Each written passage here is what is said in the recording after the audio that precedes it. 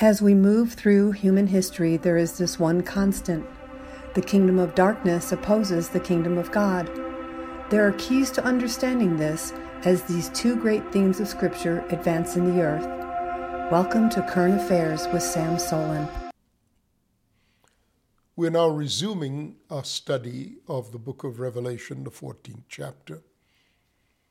We were at the point where three angels had been deployed. The first preached the everlasting gospel, the urgency of the gospel, and at the end of the age, in light of the cascading of events in human time and in human circumstances. The second angel announces a message, and this is not a prophetic message, but a decree. And the decree is Babylon the Great is fallen. And we looked at that in terms of both the beast and the woman who rides on the beast. We went forward into Revelation 17 just to secure the reference and bring it back. And then the third of the three angels, then a third angel followed them, saying with a loud voice, "If anyone worships the beast and his image, and receives his mark on his forehead or on his hand, he himself will also drink of the wine of the wrath of God, which is poured out full strength, the cup of his indignation. He shall be tormented with fire and brimstone in the presence of the holy angels and in the presence of the Lamb. And the smoke of their torment ascends forever and ever, and they have no rest, day or night, who worship the beast and his image, and whoever receives his mark or the mark of his name. Here is the patience of the saints. Here are those who keep the commandments of God and faith in the faith of Jesus." Now, at the very end here where he says, "Here are those who keep the commandments of God and the faith of Jesus," I might point out, this is the same thing said of the 144,000. They keep his commandments. Now,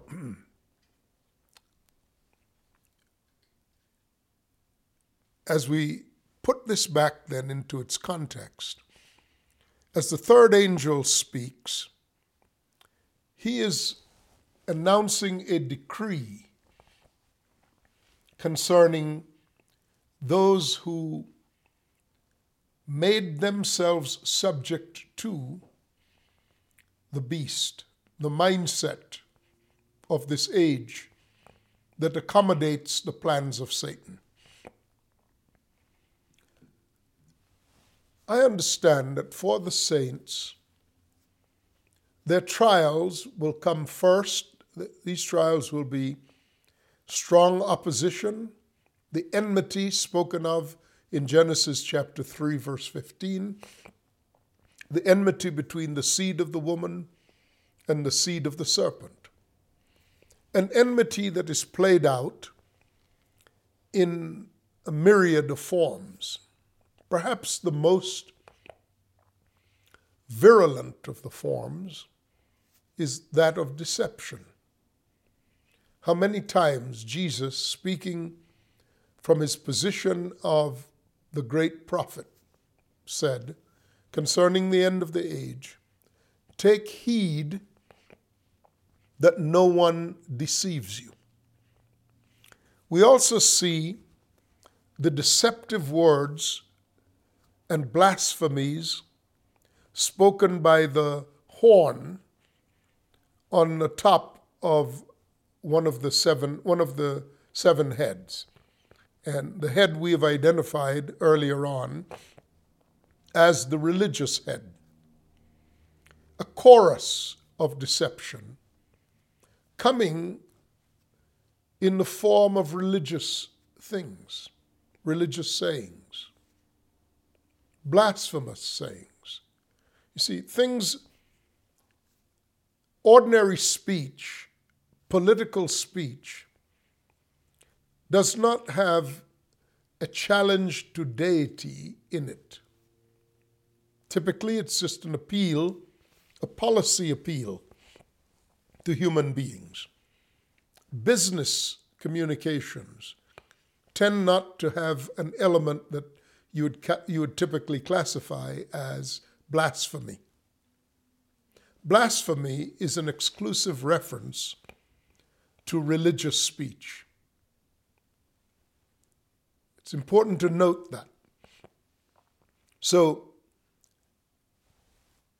the judgment that is coming, that is announced by the third angel, is the wrath of God poured out upon those who believed and who practiced a lie.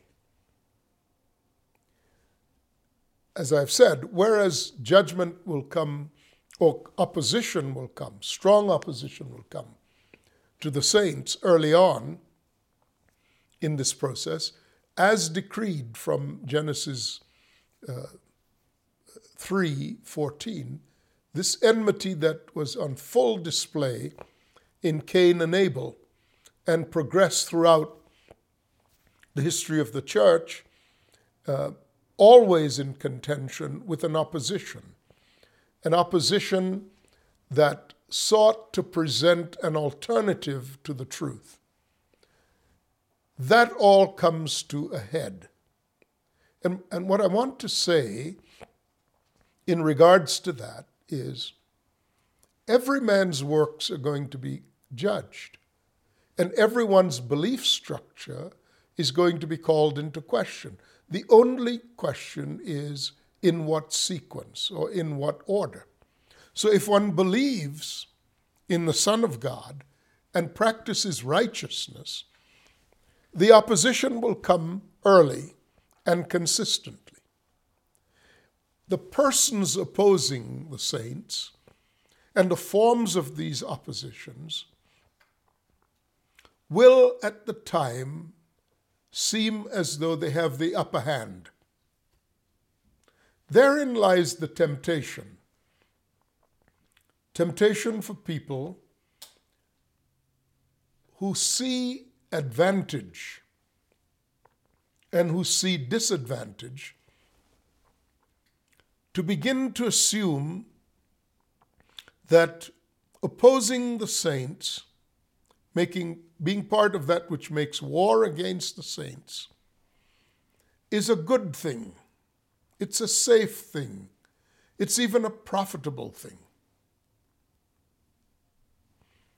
That is the height of folly, because it assumes that it will always go on like that. But we know people who will quickly fall for an advantage when they weigh out the matter and see that some people are being disadvantaged while other people are being advantaged. And they will say, well, given the choice, I'm going to be on the side of those who have an advantage.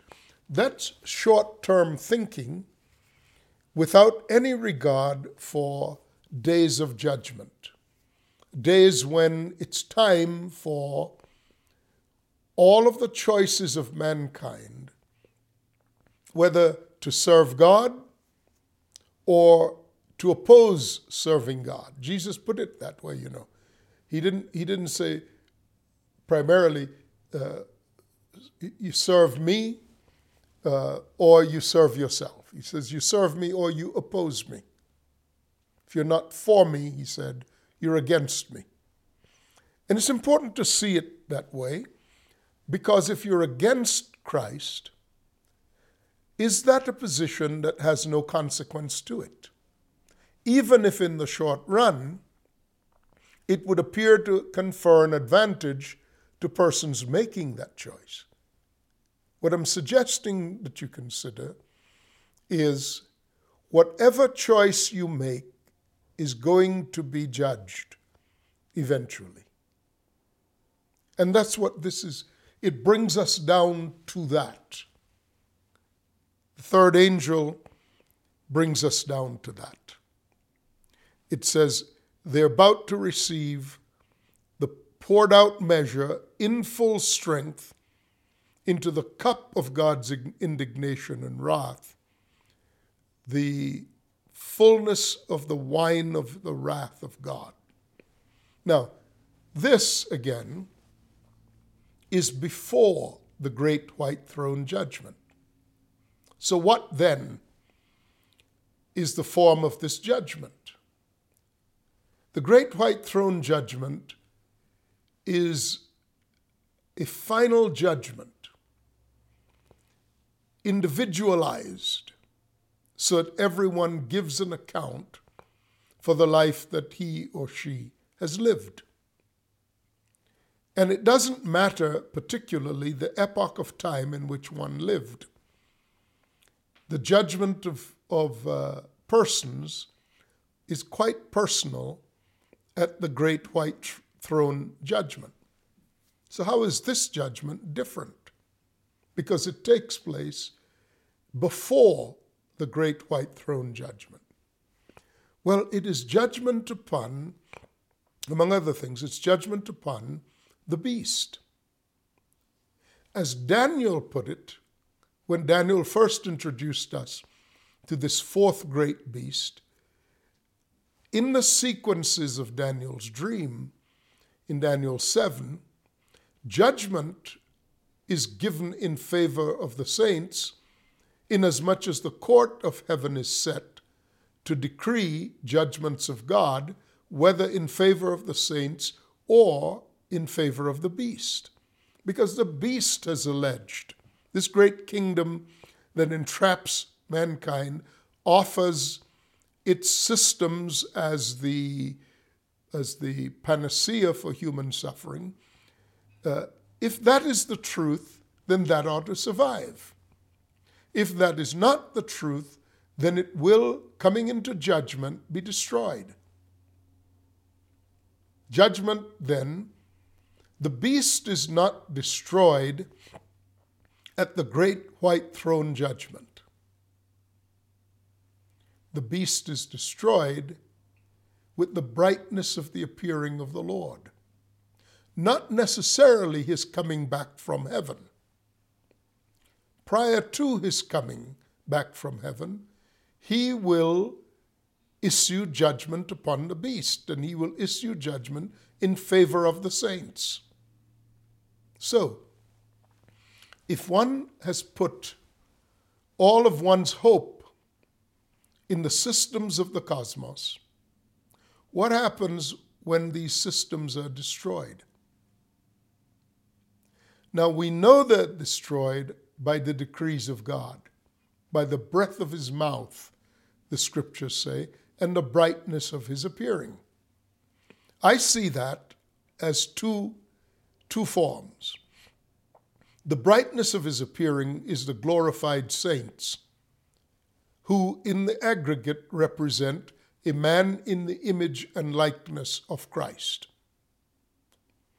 The man above the waters, as we spoke way back in the process of these messages, the glorified body of Christ, to whom God, in whose favor God will issue decrees of judgment. So whoever opposes the saints opposes God and faces the wrath of God.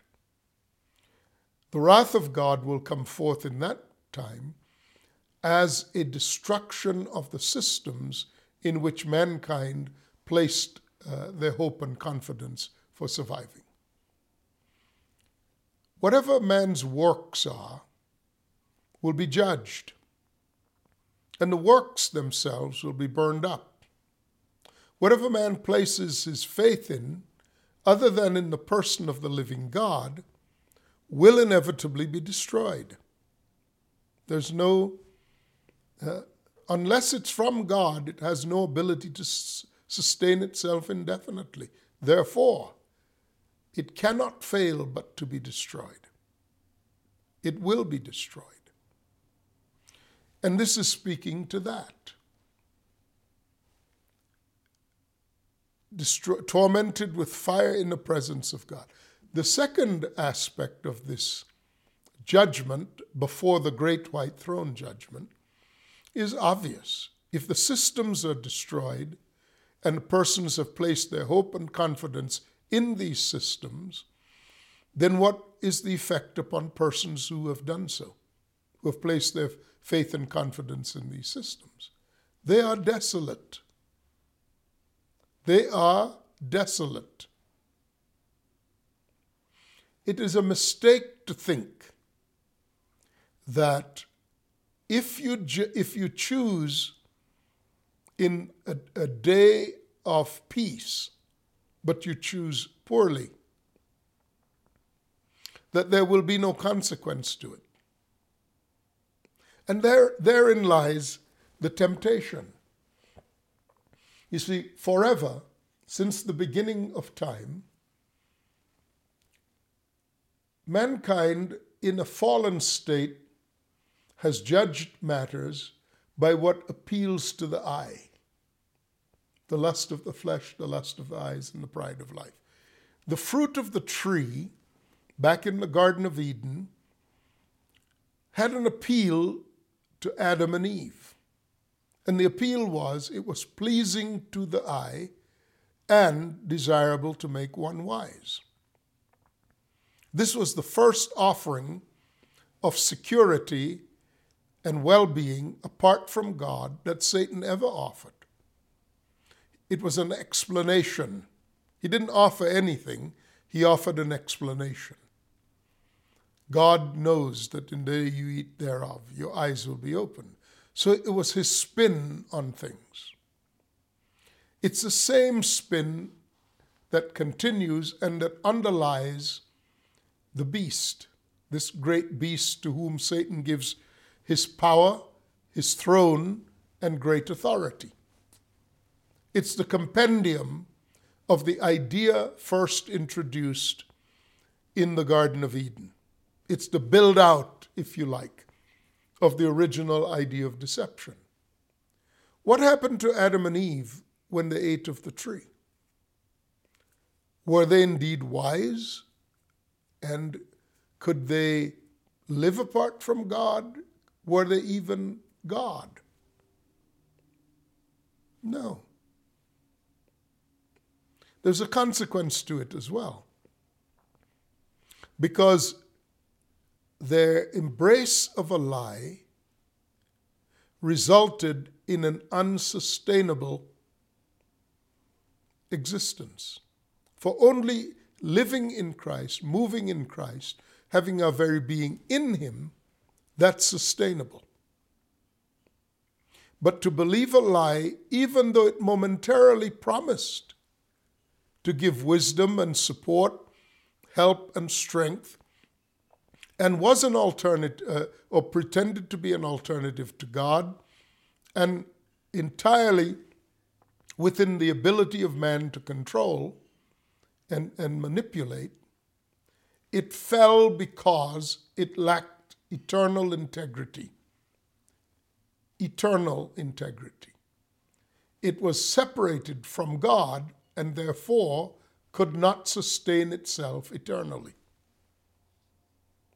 So everything that has a belief structure rooted in something other than God, no matter how wildly you build it out and how widely it is propagated, that does not allow it to sustain itself. Only eternal things ultimately are sustaining, though they're not self-sustaining, although within them is that measure of the power of God divested into them for the purpose of sustaining them. Everything else falls down.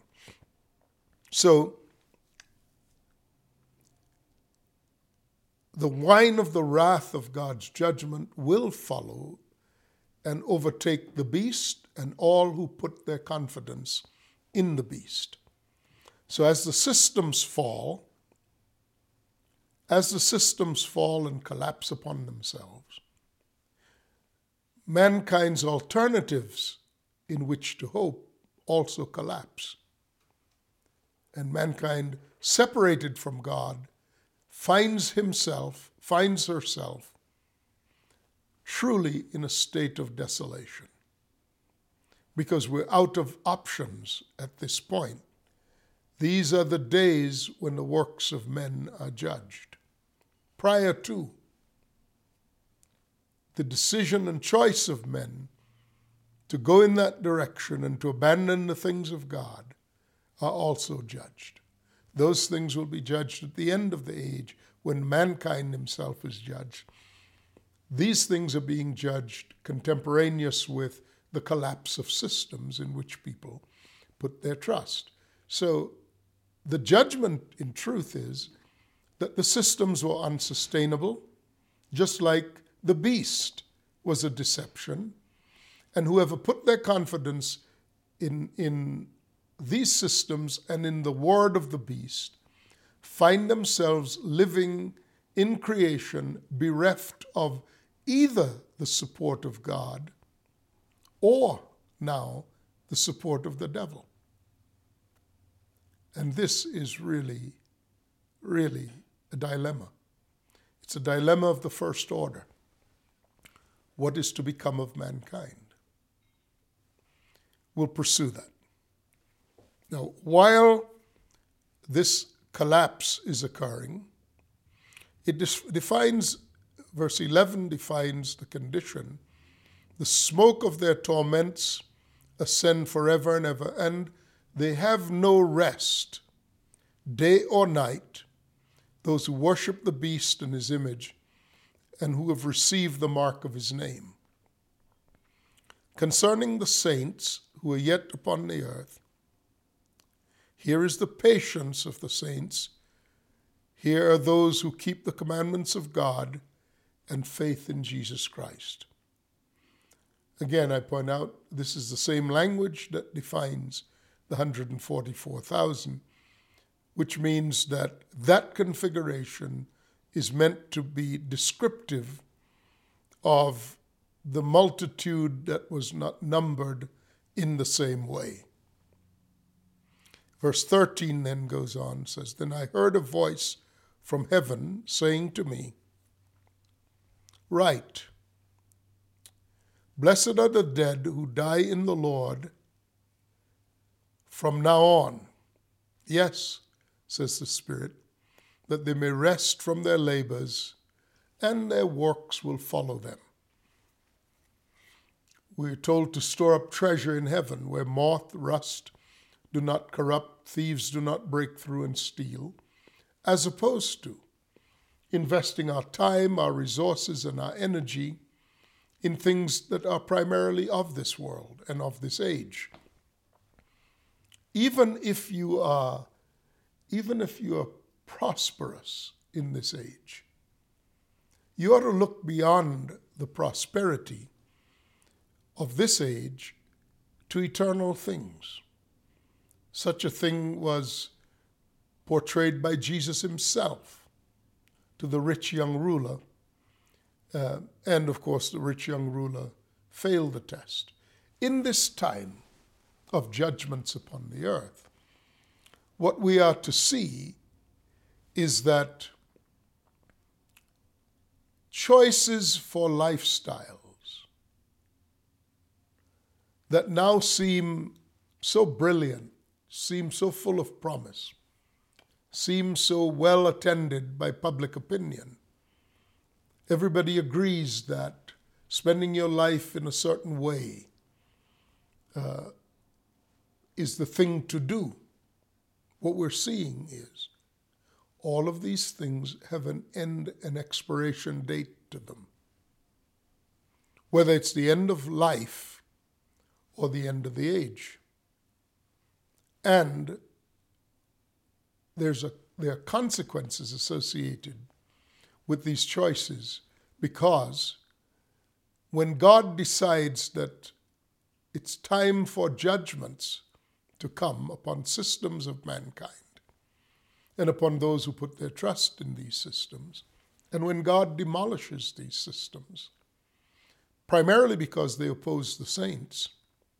Whoever is fully invested in just these things and not rich toward God will be in serious trouble, inasmuch as they will have suffered serious loss.